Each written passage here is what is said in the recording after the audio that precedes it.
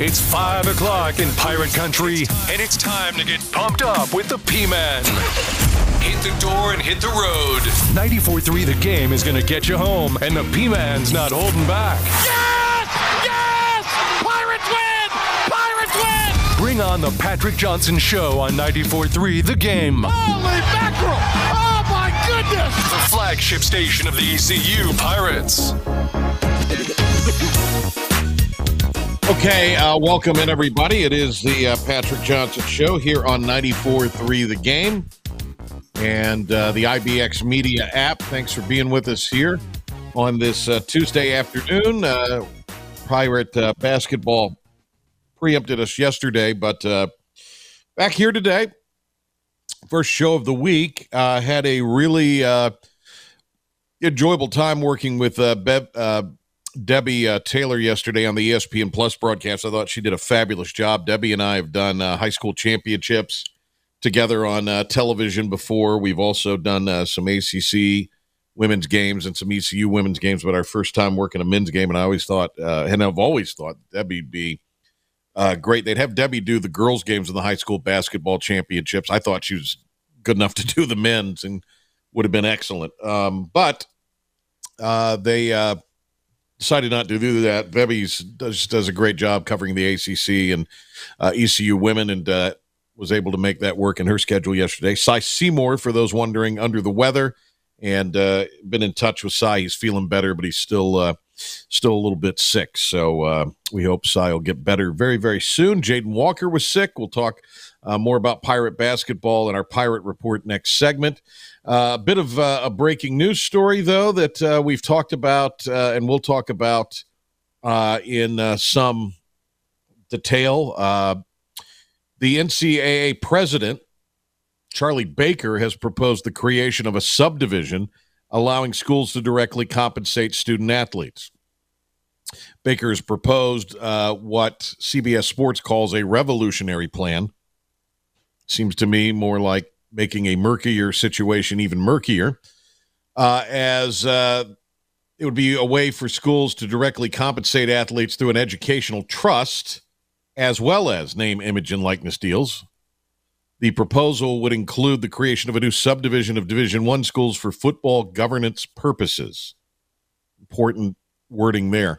Membership of the new subdivision would be voluntary, but would require an investment of at least $30,000 per year into an educational trust fund for at least half of its total number of athletes. So that's $30,000 per year per athlete.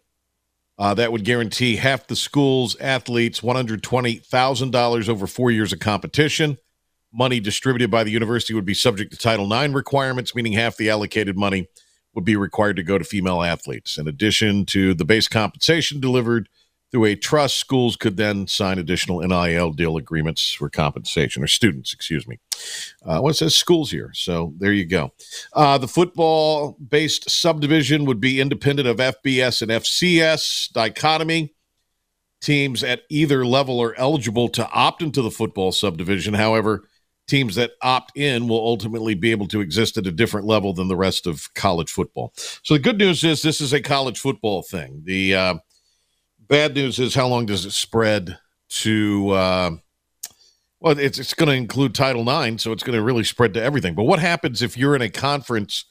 We'll just throw out the Big 12 here, for example, and you are Oklahoma State, and you decide you're going to do this. But what if you are TCU and you decide you're not going to do this? Are you still going to be in the same conference? How does this impact the TV deals?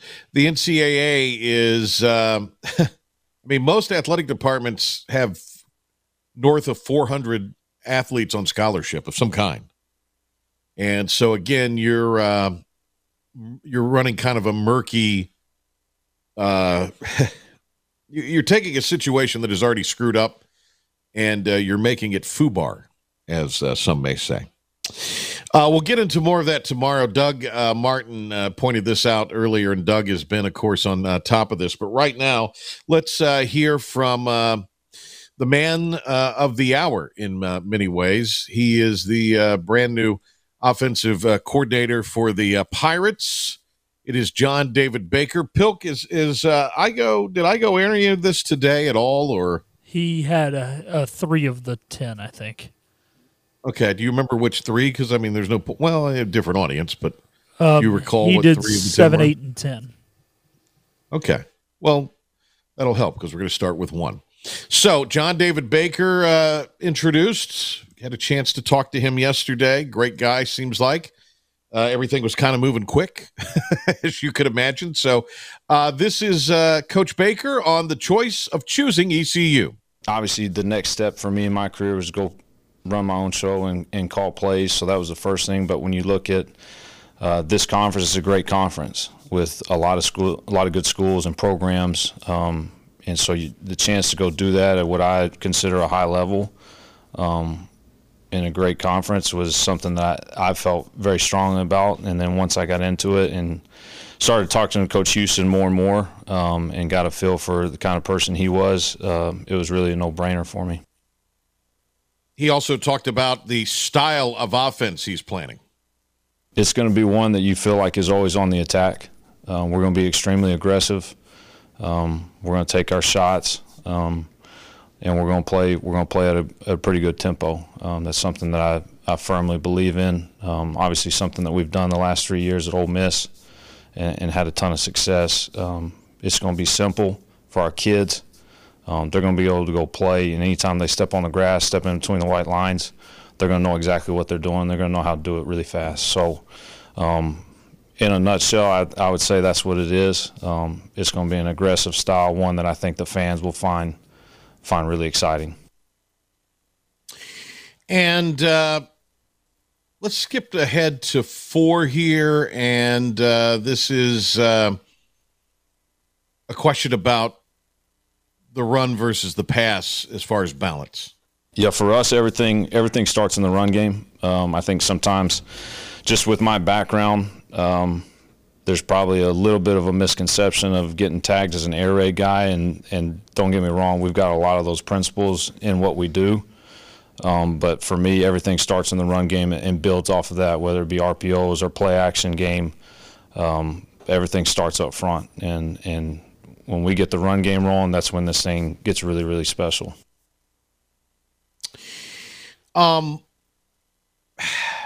So I think anybody who's thinking that this is going to be a wing it out offense, I don't know if this is reflected in any of the cuts, but correct me if I'm wrong, Pilk, but didn't he kind of indicate that this was going to be like the old Rich Rod, West Virginia, Arizona style offense where it is a spread run in a sense? There's passing in that, but it's mainly to spread the defense out and just try to run the football and do so as quickly as possible. Yeah, that is definitely what I took from it. Obviously, regardless of what you're doing, you've got to have a quarterback. So, Coach Baker talked about, in cut 6 here, getting a quarterback is his main focus. That will be my main focus because if we don't have a quarterback, nothing else really matters. He's in this offense, in any offense, if you don't have a quarterback, things get really, really hard. And so my job is to go find some guys that add to the pieces that we've got in the room.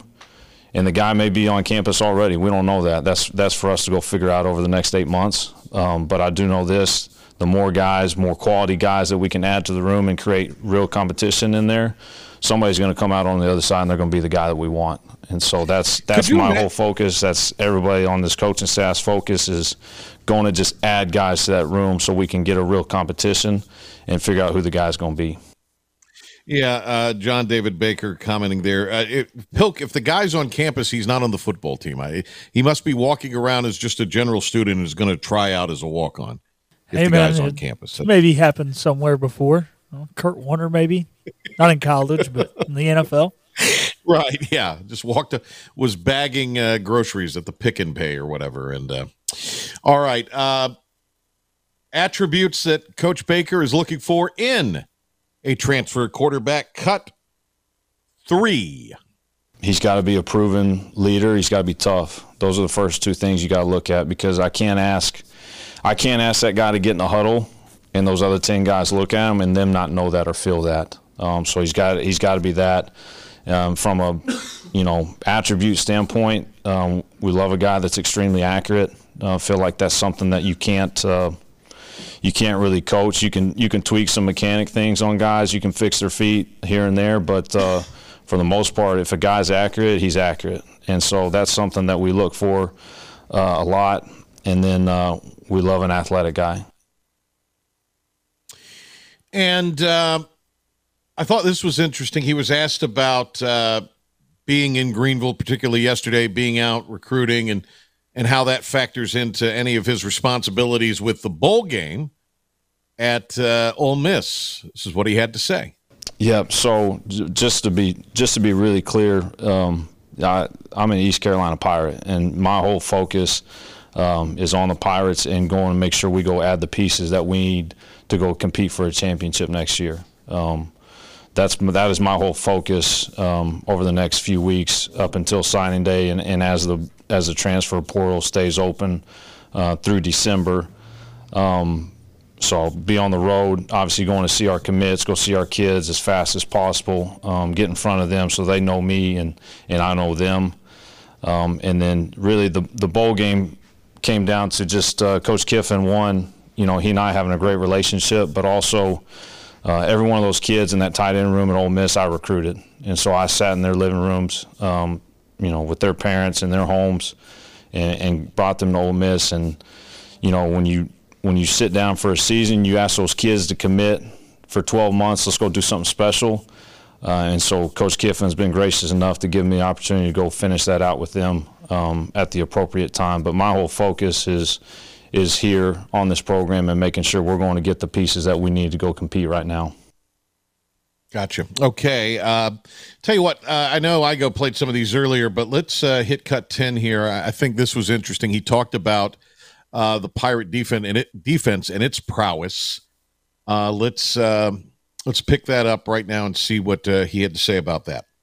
Full transparency, it was. And it's knowing that they had pieces coming back on defense and what Coach Harrell and those guys were able to do last year, knowing that coming here, all we really need to do is fix the offense. I felt very confident in being able to do that, and that's why, when I talk to our kids later today, is making sure that gets conveyed to them. Like, this is not a 2-year plan. This is not a 3-year plan. We got 8 months to go get this thing right because we can go do something really special next season. And so making sure our guys understand that and have a sense of urgency about doing that. All right, and this is what Coach had to, this is what Stephen Igo tweeted out today. Actually, right at the beginning of the show, tweeted this out. The 3-star QB commit Cole Hodge texted me. This is Igo saying he texted him following his initial visit with the new OC John David Baker this afternoon. Baker and head coach Mike Houston stopped by on the recruiting trail Tuesday. It was perfect. I'm really excited to play in Coach Baker's offense. I love the vision Coach Houston has for the program. Our fans should be really excited about next year and beyond. We'll get to a Pirate report coming up, and when we do, we'll talk a little bit about the situation with some names in the portal, and we'll also talk about Pirate basketball win last night. Also, Joe Giglio to join us from the OG Podcast, talking college football. All of that still to come.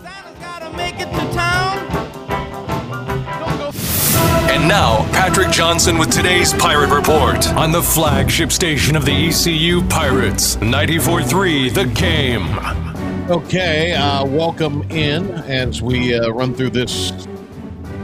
And the big news today, the real first surprise of the college football offseason as far as East Carolina goes is been starting linebacker Trey Jackson has entered the transfer portal. This is from Igo and Hoist the Colors. ECU fourth-year linebacker Taylor Jackson has entered the transfer portal. He's elected to enter the portal for his final year of eligibility. Jackson was the team's starting Mike linebacker for every game this past season, marking the first year as a full-time starter. He made 51 tackles, a forced fumble, and 1 tackle for loss, 660 8 snaps, led all ECU linebackers this past season on defense. He recorded a 66.5 Pro Football Focus defensive grade. Jackson graded out above average against the run and as a plus tackler. All right, so while the Pirates and other places have had several entries the last few days into the portal, that one is probably Pilkington, I have to say, kind of the big one. What would you say? I would say for sure this is the only guy that's entered so far that was a starter in every game. It's the one of the few upperclassmen, obviously Tegan Wilk, but that was announced a couple weeks ago. That one maybe was a little more surprising, but definitely Taylor had improved his role through all 4 years here and really been a star. So wish him the best wherever he goes. Yep. Yeah, let's get into some of the basketball from yesterday. They played that 4 o'clock game, and I said it this morning. I'll say it again. I hope they never play another men's game in the middle of the afternoon on a non-holiday time period or week. The students were awesome. If it was the last day of classes, if you had that game played a little bit later, you probably would have gotten more students out. You certainly would have got a bigger crowd out. And I don't know if you significantly improved the numbers for the women's game by playing it after the men's game. If that gets me in some hot water, that gets me in some hot water. But I think that to take a basketball program that is trying to become a postseason contender and stick them on in the afternoon, to me, makes no sense. If it were the Monday before Christmas, the Monday after, if Christmas were like on a Friday or Saturday and you played it, I could see that, but it just doesn't, the whole thing doesn't compute for me. Big day for Ezra Azar. If Ezra Azar plays that aggressively, and I realize the level of competition, but if he plays that aggressively, Pirates will be a tough team. Now, they got to get everybody healthy and get them back, but Ezra had a lot of energy and a lot of bounce, and I thought that was good yesterday, 18 and 10. Brandon Johnson got a double-double of 15 and 10, so back-to-back double-doubles for him. R.J. Felton got 13. I thought Bobby Pettiford played really, really well. He had 4 assists and tried to force the issue, and he gets his offense like he did against UNCW if it's needed, but he's a true point guard first. Not a lot of bench productivity as far as points go, but I think the thing there is, can you guard at a little higher level like they did at times in the second half? Let's hear what Coach Swartz had to say, especially with the first half struggles. Kind of a sleepy start for the Pirates in the first half against the Hawks of Maryland Eastern Shore. The problem was it wasn't our defensive execution, is we weren't rebounding. And we knew that team, they were sending 5 to the glass, and that's what they are really good at, is offensive rebounding. And you know what? Like I told the guys in the locker room, offensive rebounding, you have a scheme. Are you sending 2? Are you sending 3? Are you sending 4? Whatever it may be. Some teams send 1. Defensive rebounding is always 5 guys. It doesn't matter. It doesn't matter if the other team sends 1 or sends 5. And we were not rebounding the ball physically in the first half. Continuing shot goes up, take a step towards the rim, ball goes over your head. And a lot of times it was our guards not coming down and getting in the mix. But give Maryland Eastern Shore credit. They were sending 5, and they had 10 offensive rebounds, and they were out-rebounded in the first half 22-20. More from Coach Swartz on trying to establish a defensive identity. Do believe there's a foundation of it with this program and team, but I don't think the identity has been established with this ball club this season yet. I think a lot of that has to do with the lack of continuity that we've had. Again, we don't have Jaden Walker tonight. Jaden Walker before the game, non-COVID illness, and he's not available, and we really needed him. So, he's a big piece of our defense. But I think we're just continually to establish that, and that's what we told the guys in the locker room. That's why I'm never going to take 2 minutes or 3 minutes for granted ever. Went up or down, because those are opportunities to become better. Those are opportunities to continue to establish who we need to be as a team, and I just didn't like the last 3 minutes from that standpoint. On what he told the team at halftime, and then we saw a little bit of zone from the Pirates in the second half. Well, we did want to. We were going to go back inside on the first play, and they come out and they get in a zone, and our guys, we practice it. We see zone, we know what to go to, and we went right to it, and Brandon makes a good shot in the middle of the zone. And, I mean, no different than when we went zone. I thought they did a nice job, and they ended up getting a 3 late in the shot clock. So I think we just went to it, but you had to expect, with their player in foul trouble, that they might try and do something different, and, so we talked about it.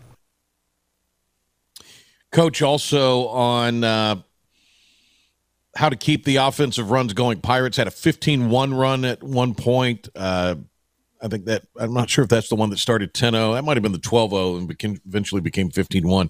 There was also a 10-0 run in there. So, Coach, on those runs that the Pirates laid on the Hawks in the second half. It's pretty simple, defense. We just talk about defense and rebounding. And offense, we talk about just playing the right way. There's not there's certain times we know exactly, hey, we're going to play through this, run this action, play through this player. We got to get the ball here to attack maybe foul trouble or to attack someone that we know is, of course, that's normal. But when you're in a run like that and the momentum of the game is going, the biggest thing you try and talk about if there's a quick stoppage in play or even a foul, and you can talk to the guys real quick, is defense, defense, defense. Keep doing what you're doing. Keep rebounding, elevate in those two areas. And offensively, the hardest part in those is to get over anxious to maybe take a quicker shot than you probably would have taken. If it's a 2-point game versus an 18-point game, you maybe take a different shot. Or you try when you're a little fatigued. You may try and do something because the momentum is so and the energy's good. You try and do something that maybe you wouldn't do, in a different scenario. So you just try and stay very even keel on offense, but elevate the defense. At least that's what we try and do. And it worked tonight from a defensive standpoint. And Coach's message going into the South Carolina game. But the message is, hey, we have to get better between, what day is it today? Monday? We have to get better Wednesday, Thursday, Friday, and we have to get better Saturday.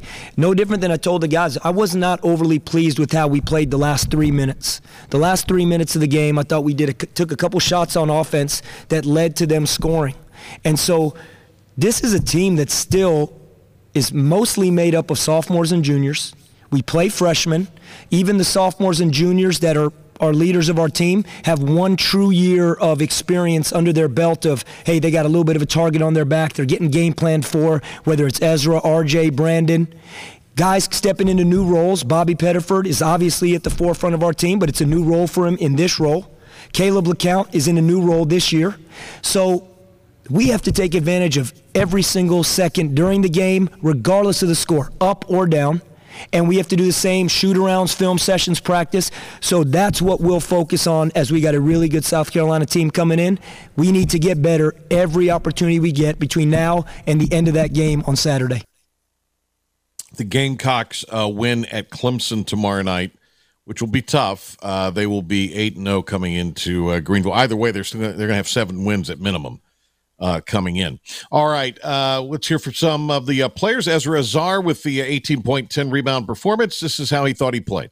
It was a decent performance. I'm always say I could have applied more, but I'm proud of my performance. I'm gonna take it and I'm gonna move on with it. Ezra talking about how the work on defense in practice translated to the court. I just think we practice it all the time, so we're just practicing good habits, and it's transferring over to the game. So the more good habits we practice, the better we're gonna be. And Ezra Azar talking about the defense did a better job of not fouling in the second half. The second half kind of flew by. Here's Ezra. I think we'll say we fell off on the aggressiveness a little bit just because we see how the rest was calling everything. But, we're definitely going to start off aggressive every game. All right, now from Brandon Johnson, who says it was hard to stay consistent when there have been a lot of injuries. And, of course, you had Jaden Walker out yesterday with being under the weather. I say it's pretty hard, being that sometimes we're not in practice or we're not fully practicing or we can't do everything that everybody else can. So it's really more of like a mental game with us, just being ready in practice, paying attention, and then just being ready for the game. And one other thing from Brandon Johnson here on how to keep the runs going. Say just stand in the game, warming up with energy, just having a purpose out there. All right, today's Pirate Report, little basketball for you there. All right, ECU basketball back in action on Saturday at noon. It'll be an 11:30 airtime on 107.9 WNCT and here on 94.3 The Game with the pregame show for the ECU Sports Network. Darren Vaught and Coach Michael Perry will have the radio assignment for you on Saturday. All right, let's take we got Philip the Ref Pilkington standing by. My bad, Pilk. Right now, let's have Pilk give us a 94.3 The Game sports update and Pirate Report. And then we'll get Joe Giglio. We'll link up with him via video and talk with Giglio about all things going on in college football. We'll talk a little bit about the new ECU offensive coordinator hire with him and more. But first, here's Philip. Thanks, P-Man. And it was a sweep of Maryland Eastern Shore last night as the Pirates men's basketball team came out victorious 63-52, and the women's won their contest 72-57. Both teams had stellar defensive performances, forcing more turnovers than they allowed opponent-made field goals. We executed and created turnovers that led to our best offense tonight was our defense. It wasn't our ability to play half-court offense. Pirate middle linebacker Taylor Jackson has entered the portal for his final year of eligibility. He did start all 12 games this past season. NCAA President Charlie Baker plans to release a plan later this week that would create a new subdivision in D1 athletics that will allow certain schools to compensate their athletes in a new way. Last night, Jaguars quarterback Trevor Lawrence went down. It turns out it is just a high ankle sprain. However, Coach Doug Peterson will not put a timetable on the injury. And the NFL Man of the Year nominees came out. The Carolina Panthers have said that Bradley Bozeman will be their nominee for the Walter Payton Man of the Year. That'll do it for your 94.3 The Game Sports Flash Update. Empire Report on the other side of this timeout. We'll be joined by Joe Giglio to talk some college football now that the playoff field has been set. You covered with all the ECU news and beyond that you need for the drive home. The Patrick Johnson Show on 94.3 The Game.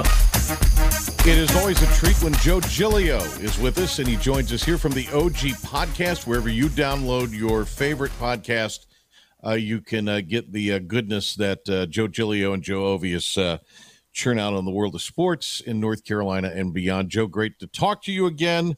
And, hey, the basketball season is here. We've got all this controversy in the football space, so there's plenty to talk about. But the biggest thing I'm concerned about is how are you? How is your son at ECU, and how is your wife doing? Because your wife's been such a courageous fighter of cancer, great woman. Yeah.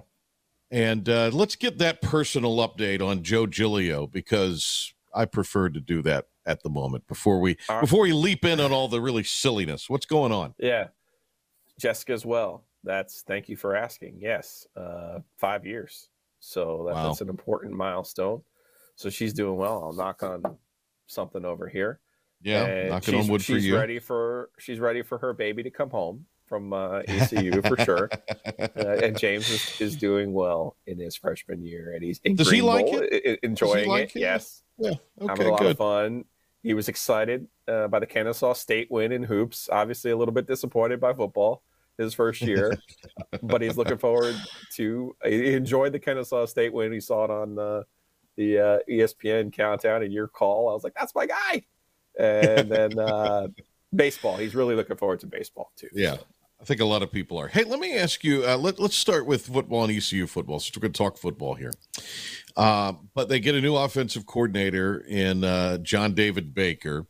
It is that kind of Rich Rod deal that you're spreading them out, you're running fast type of thing. But it's also, I think, you have to incorporate a lot of what Lane Kiffin has incorporated at Ole Miss, in that you're disguising a lot of things. You're running a lot of misdirection. There's a lot of motion packages. The formations are funky. That, to me, would seem like the blueprint than anything Lincoln Riley ever done or ever did in Greenville. To me, in this, where East Carolina is now, that's the blueprint to be able to move the football and possibly score some points. And I know when you're trying to run with pace now, defenses are a little better prepared for that than they were when that came on the scene a handful of years ago. So give me your thoughts on this whole sitch. Yeah, obviously a disappointing year for Mike Houston, who I still think is a really good coach. And, to not have any kind of success early, which I think kind of hurt him. It was a tough start to the year. Michigan, Marshall, App State, those 3 games right in a row. It all comes down to, in my opinion, to having the right quarterback. And they have to take some of the blame for Garcia's inability to develop behind Holton Ahlers. Like, that was their plan, was to have him and have him be ready and have him be an effective player. I remember from the opening press conference, though, before the Michigan game, when they had closed up camp, that he had mentioned something, a crazy number, maybe even 50-something new players were on the roster this year. True. Patrick. Yeah. And I thought that's a problem in my head. Now, how many of those do you retain? How many? Not in a bad way. Like, just that's a, for a program like ECU or NC State or App State or anybody that's not named Georgia and Alabama or Ohio State, you got to be able to develop players and retain players. And when you add 50-something to the mix, it's hard. And then when you have the start of their season that they had, it's hard. And then when you don't have a quarterback, it's really hard. So I think no matter who's calling the plays, they have to fix the quarterback position.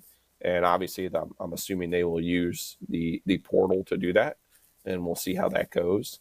But like I said, I believe in Mike Houston. I think he's a good football coach.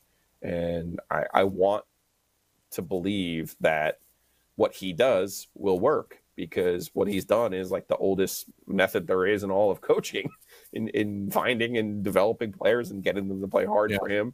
And they're a team that fights. And that's, you look on the defensive side, and that was even fairly evident in a year like this, where he still had those players fighting for him. And I think that's the coach's number one job is to get the players to believe in what they're doing. So I think he's more than capable of doing that, and would love nothing more to see him have success at ECU.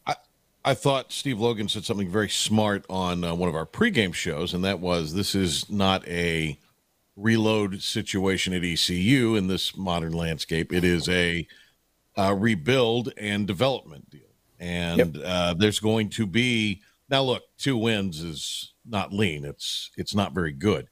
But there are going to be lean years, possibly a little below 500 in this landscape, unless Mr. Beast or Vince McMahon's going to bestow $1 billion on the NIL situation. There's just not going to be a whole lot of.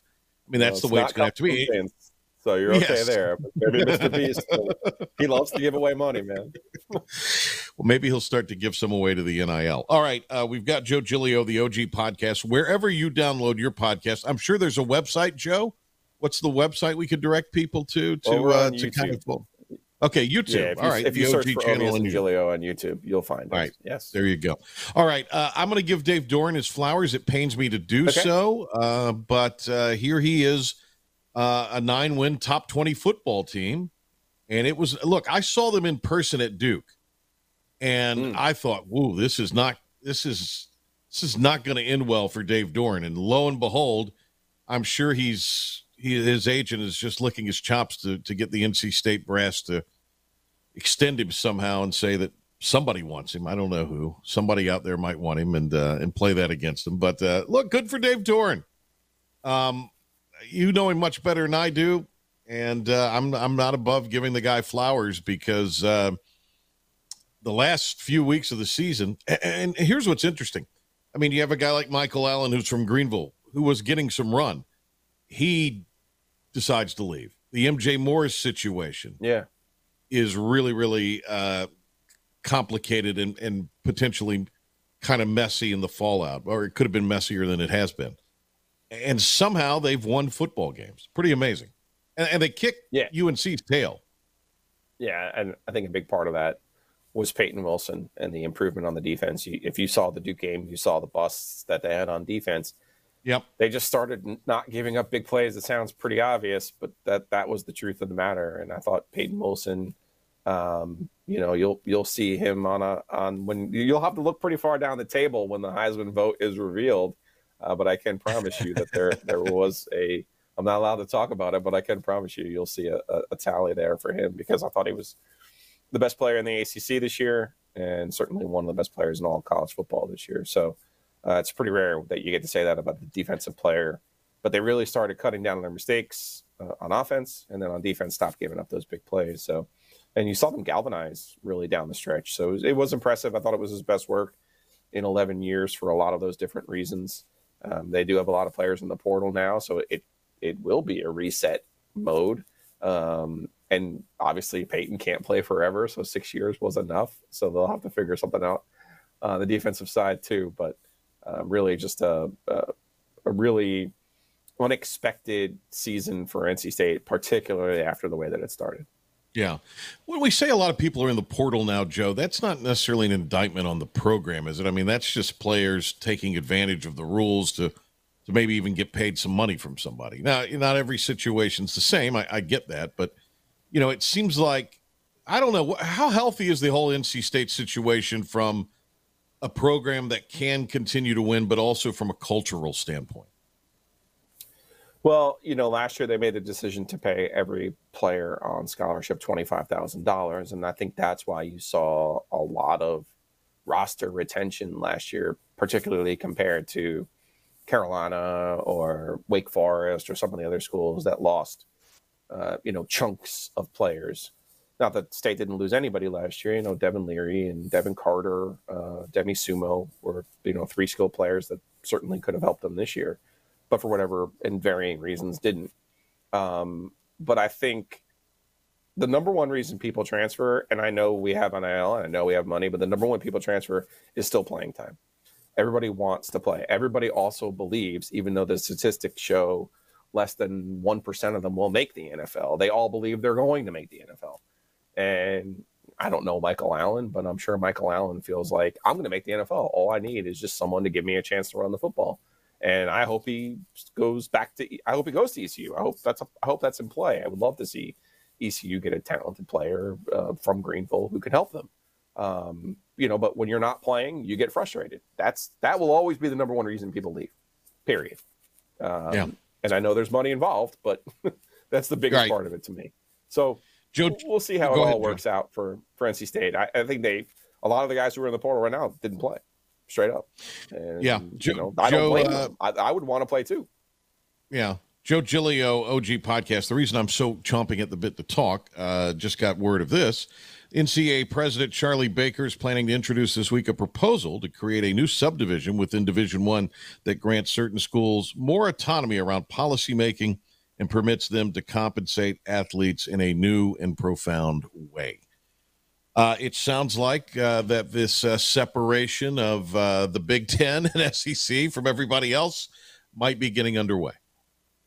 Yeah, and I hope it's for football. The ACC adding schools in California and Texas doesn't sit right with me. I don't think that's fair to the sports that are not football, or even, I don't even really think it's fair to men's basketball, to be perfectly honest with you. So hopefully they will maybe find some light on that. I think it's a good step. I believe that these schools and conferences should be compensating the athletes from their money, not from NIL money. I think NIL is just a tax on fans. So hopefully the NCAA will embrace that. I somehow doubt that they will, right, because they're backwards and they don't believe in progress, and they believe in, the tooth fairy. And I won't say Santa because I believe in Santa and it's the right time of the year to Santa. I don't want to be on the naughty list. But I think you get my point. Yeah. Joe Giglio's with us here. Let's resume our conversation about North Carolina football in state teams. And let's go to North Carolina, where it appears that that Bubba Cunningham wants, according to Art Chansky, might want Mack Brown to sail off into the sunset. So is this, can you, and there's some, talk, their chancellor's kind of being pushed out reportedly. Yeah. considering a job elsewhere. Bubba's maybe getting some overtures from people. I think Mac Brown wants to be the AD there. That's just my opinion. So maybe this has something to do with it. Do you believe, Joe, that changes are afoot in Chapel Hill in a major way? I don't know what they're going to do over there. I think it was clear the way that the last 2 years ended, though, that if you're going to be serious about football, Mac Brown can't be your coach. That they had a talented roster. Talent was not the issue. When you had the record that they did for the first 9 games last year, for the first 7 games this year, when you collapse, it's on the coach. And I don't care if he's the CEO. I don't care if he's not calling plays. He's in charge of the program. And what they did in Raleigh on the last Saturday of the season, that's a fireable offense. Now, he obviously has more cachet than just to be shown to the street. But I think if Bubba Cunningham probably had his own way, because remember, he doesn't call the shots. At Carolina, the people who have the money call the shots. And they got a lot of money, so you got to listen to them. I would suggest if you really want to be serious about football, you need a new football coach. But that's me applying perhaps an NC State standard to Carolina, that certainly they care more about men's basketball and the success of that program than they do about football. They might just be happy that Mac has reinvigorated interest in the program and helped sell tickets and gotten people interested in football. But if ECU did what Carolina did in that game and did not show up in Raleigh, Patrick, you know what would happen to that ECU football coach. Straight up. I mean, Robin McNeil beat the hell out of Carolina State and still got fired. Like, it's a different deal over there, man. It's a different deal over there. It's Joe Giglio of the OG podcast. All right, what's Duke going to do? Yeah. Nina King made a great hire in Mike Elko, and sometimes you catch lightning in a bottle. What she's done also, you don't want to give her credit for John Shire, that's fine, but she's still the AD. And at some point, I would assume she had to sign off on that as well. I like John Shire. I like Mike Elko, and I thought she's 2 for 2 home runs. And now is a chance to make another hire. It will be easier than it was after Coach Cutcliffe, but it's going to be hard to catch lightning in a bottle twice. I'll say that. I think Mike Elko is a special coach. And while his work is cut out for him at Texas A&M, if anybody can win there, I do believe it's him. So we'll see what ends up happening there. I think it's just hard if you're Duke. I would prefer, I think some of their fans have said, I'd rather not go for another young coach and have to do this again in 2 years. And I think that's the wrong attitude. You go get another young coach, and if you got to do it again in 2 years, that's awesome. That's a good thing. Well, think about it. You're winning on a certain level. Yeah, think about it. In the triangle, we've had 2 people in the last 40 years get a better job. One was Mac Brown to go to Texas, and now the other, it's been 3, right? Steve Spurrier left Duke to go to Florida. Mac Brown left Carolina to go to Texas, and Mike Elko left to go to Texas A&M. Think about how many other bad coaches and mediocre and average coaches there have been in the interim, and how much that ground that really covers. So you'd rather have a Mike Elko and do it again in 2 years than bring in Jason, the guy from the Cowboys. I can see his face, but Jason Garrett, you don't want that.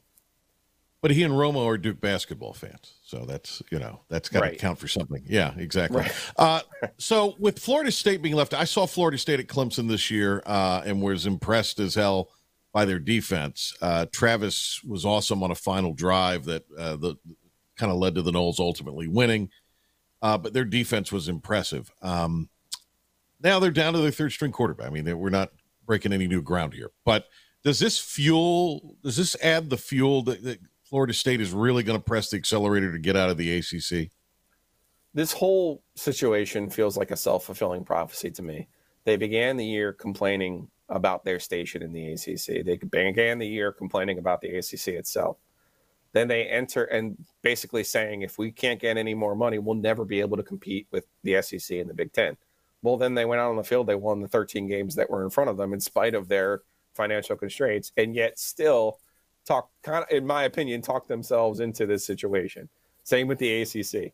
Like, you added Stanford and Cal because you're anticipating Florida State and Clemson leaving. Well, why are you doing that? Why aren't you making more of an effort to keep those teams who voted against adding Stanford and Cal, by the way? So the whole thing is a self-fulfilling prophecy to me. I wish Jordan Travis obviously had not gotten hurt. I do believe he's their quarterback. Florida State's in, and I would assume Texas would be out because of the fetish the committee has with Alabama and Ohio State. So, right. But that's another conversation for another day. I believe the SEC is the one that let Florida State down. Georgia had won nearly 30 games in a row and hadn't lost a game in 3 years. If they beat Alabama, Florida State's in. LSU was picked in the preseason to win the SEC West. If Brian Kelly and his family had taken care of business, then that win by Florida State would have counted for something. Obviously, it didn't. And then Florida, their rival who they play every year, is stuck in this 5-6 win rut in spite of being Florida. You can't have any more advantages in college football than being the University of Florida. So you got to be doing something wrong not to win 9, 10, 11, 12 games a year at Florida. You got to really be a lot of football malpractice going on to go 5-7 at Florida, Pete. You know this. Who was your forward, Giglio? I would have done the same thing the committee did here. Yeah. Oh, okay. and I think this would have been a great year for 12. Because honestly, I think Oregon's really good too. Yeah. And I'm not one of those like, hey, who's going to win this thing? Let's base it off who I think is going to win the thing. But we were looking at this last week going, I think Texas and Oregon are two of the best teams in the country who could legitimately win it and not be in it. So it's one of those. We've had 10 years of data. This is the one exception in 10 years. So. Does 12? I mean, because the semifinals have been kind of lousy. At least one of them has every year. It seems like. No, So is 12 too many? No. Okay. And they'll end up going to more. I mean, it's just the way it'll go. They'll start. Yeah. I would have liked. I would have liked if we could go back to 2013. I would have liked a 6-team situation because 6 feels like you could have done all the auto stuff, and I believe in rewarding the top two seeds with an actual bye. I would have liked something like that, but I get why they went to 12 in the way that they did, and we'll see how that kind of changes and how it grows. And there's going to be years like last year, where, like, Georgia would have beaten everybody. Like, so what are we doing? You could put 100 teams in. Georgia's still going to come out. Georgia would have still, But this year, legitimately, if we had a 12-team playoff, there were probably 5 teams that could have won it, which is a lot. Right. Who's your ultimate winner in that? I mean, who out of the semis, who wins, and then who wins the Natty? I thought ECU played the national champion in week 1. I said it then. I say it now. I think they're the best team up front, both sides of the ball. I know their quarterback, they're impugning some of the passing stats, but he's a pro. And honestly, it wouldn't surprise me if he ends up being the best pro in this class. Like, I think he's a really good player. And I just think for whatever reason, probably out of, like, we don't need to, they haven't showcased him. But you remember, actually, his best game might be the ECU game. It might be the ECU game, yeah. He made some throws in that game that's where I was like, holy smokes, this guy can get it done. Obviously not the biggest dude in the history of the world, but I really think he'll be the difference in this. Vegas has Michigan favored over Alabama, even knowing everybody and their mother is going to bet on Alabama. That's your first sign that Michigan's a good team. And then on the other side, I think it'll be a good game. I like Penix. I do think Texas is the most talented team in the country. That doesn't always mean you're the best team. I expect them to beat Washington, though. Hey, Joe, great to talk to you. Everybody go to YouTube, and you can look for Ovius and Giglio, and you'll find their OG podcast. Anywhere you download your podcast, you can find it as that continues to do gangbusters. Yeah, man. The OG podcast network. Yeah, give me a word on the podcast. How's it going? We're closing in on 500,000 downloads. We started in May, which more than. and more than 5,000 subscribers on YouTube. So those are all good metrics that help us. And, selling ads the old-fashioned way, as you know. You got to hit the streets sometimes. But, hey, it still works.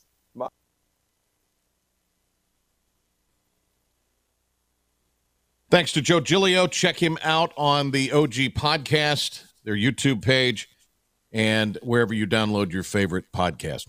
Doug Martin will be with us tomorrow, so we hope you'll join us then in the morning. We'll see you on Talk of the Town, and then back here for the PJ Show at 5 o'clock on Wednesday. Thanks to Philip the Ref Pilkington. Have a great night.